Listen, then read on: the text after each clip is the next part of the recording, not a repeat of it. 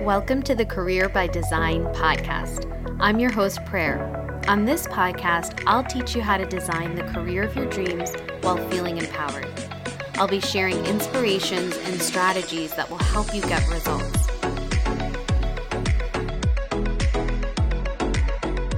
You are listening to Season 3 of the Career by Design podcast. And I'm joined today by Christine Horstman, and she is also a certified career coach, and she is a corporate trainer. And we're going to be talking about something a little bit different on today's podcast. We are going to be covering all about emotional intelligence, personality types, and we're going to be talking about some assessments as well. So, Christine, what's your view on these personality tests? What are some that you use? I know, for example, way back when I've done MBTI, I have done StrengthsFinder, I've done DISC also at one point. So I'd love your thoughts and for you to share more about it. I think they all have their merit. I use DISC as one of my go-to tools because for me, at its core, it's simple, but it's also just as complex as doing Myers-Briggs or even Enneagram. So you can go really deep, but it's also easier to remember the model because at core are 4 highest types. So people can get their head around that. And I like DISC because it's easier to use as a communication tool. So understanding other people and adapting and adjusting to their styles, where I've noticed with my clients for things like Myers-Briggs, they can hardly remember their own code, right? Let alone try to figure out that many pieces for other people. So for me, DISC is my go-to, but I think they all have their merit. And I think they're all really, really helpful for increasing self-awareness. Yes, I think you hit the nail on the head because this is something that I coach on and I teach on too, is I think when you think about careers and getting to the next step and what your strategy is, a lot of times people tend to be very tactical, right? What is the strategy? Mm-hmm. What do I do? Thinking about your resume, your LinkedIn, how to apply to jobs. But I think on the other side of things, it's so important to understand who you are as a person and what motivates and drives you, because that is going to affect the kind of action that you take in the world, right? And so actually, we think that just action is going to create results, but there's so much behind it in terms of what's available to you and what you will do and not do. And the other part, which you were sharing, Christine, is it's also interacting with others in the world. So if we think about a career, whether it's getting a new job or if you want to get promoted or just be really successful in your career, it involves other human beings. And if it involves other human beings, we have to understand, I have this certain way of thinking, but others may perceive it this way or think about it. And so I think all of these personality tests, like you said, help us do that. They draw out the self-awareness. And so tell me a little bit more about DISC, because I think for the listeners, they may not be familiar with what that is. So can you break that down for us? Sure. So DISC was first created by Dr. William Marston. He was a Harvard psychologist around the time of Freud. And while a lot of other psychologists at the time were looking at quote unquote abnormal behavior, he was interested in, again, quote, normal or typical human behavior. And the theory is that behavior is observable and therefore measurable. Now, we're not measuring it on, scales, numeric per se, although if you do a DISC assessment, some of them will give you certain percentages and things of that nature, but it's giving a scale based on descriptive words and tendencies, right? And DISC is broken into 4 primary categories. The original 4 categories that Marston had was dominance, inducement, submission, and compliance. We normally typically say dominant, inspiring, supportive, cautious, or a high D, a high I, a high S, or a high C for DISC.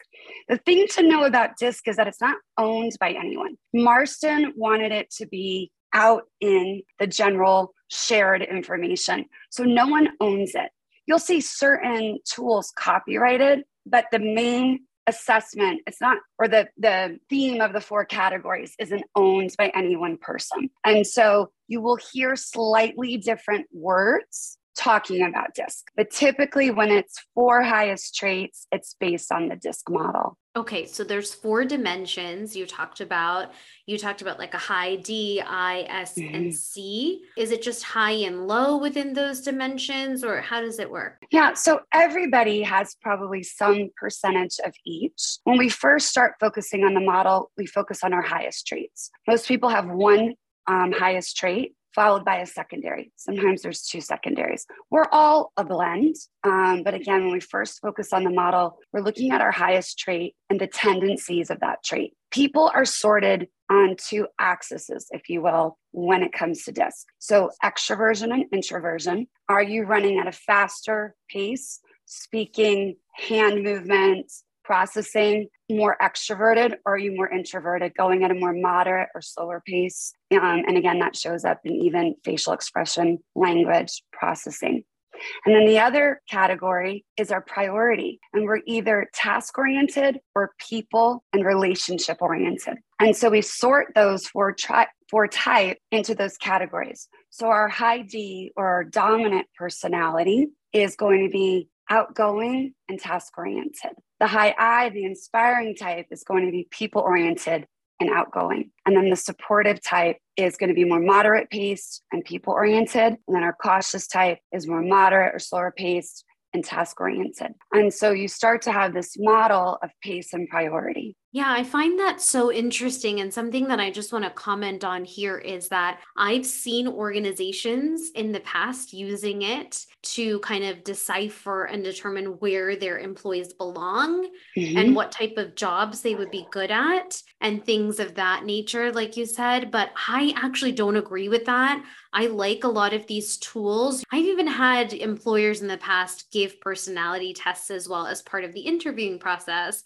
But I like this more as just another way to look at yourself and understand yourself. And I would say, like you said, I think DISC is nice and simple, but any tools that you have out there, whatever you're using, human design, Enneagram, DISC, Strengths Finders, I would say use what resonates with you to understand yourself better. And just to understand that, there could be a completely opposing viewpoint and personality type, and knowing that you're going to encounter that. Because I feel that sometimes when you talk about communication, a lot of the breakdown in a communication happens because we expect people to think and act and behave exactly like we would. And so we think, of course, this was a very abrasive comment by somebody and it really isn't in the workplace, and just when you have emails coming in. And so I think,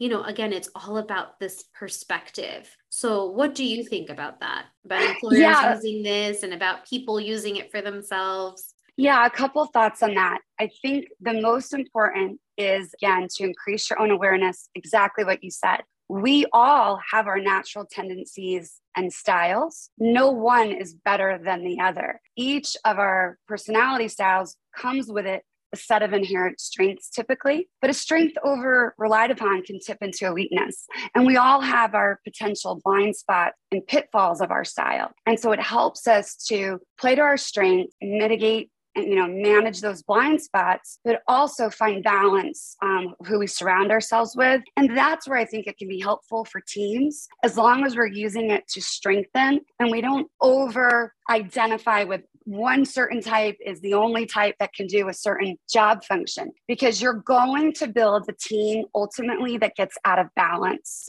or you're too much similar and you don't have that balancing of strengths and weaknesses that working with a mix of people brings. And I think that's the important part, is it helps to increase our emotional intelligence when we can adapt and adjust to other people.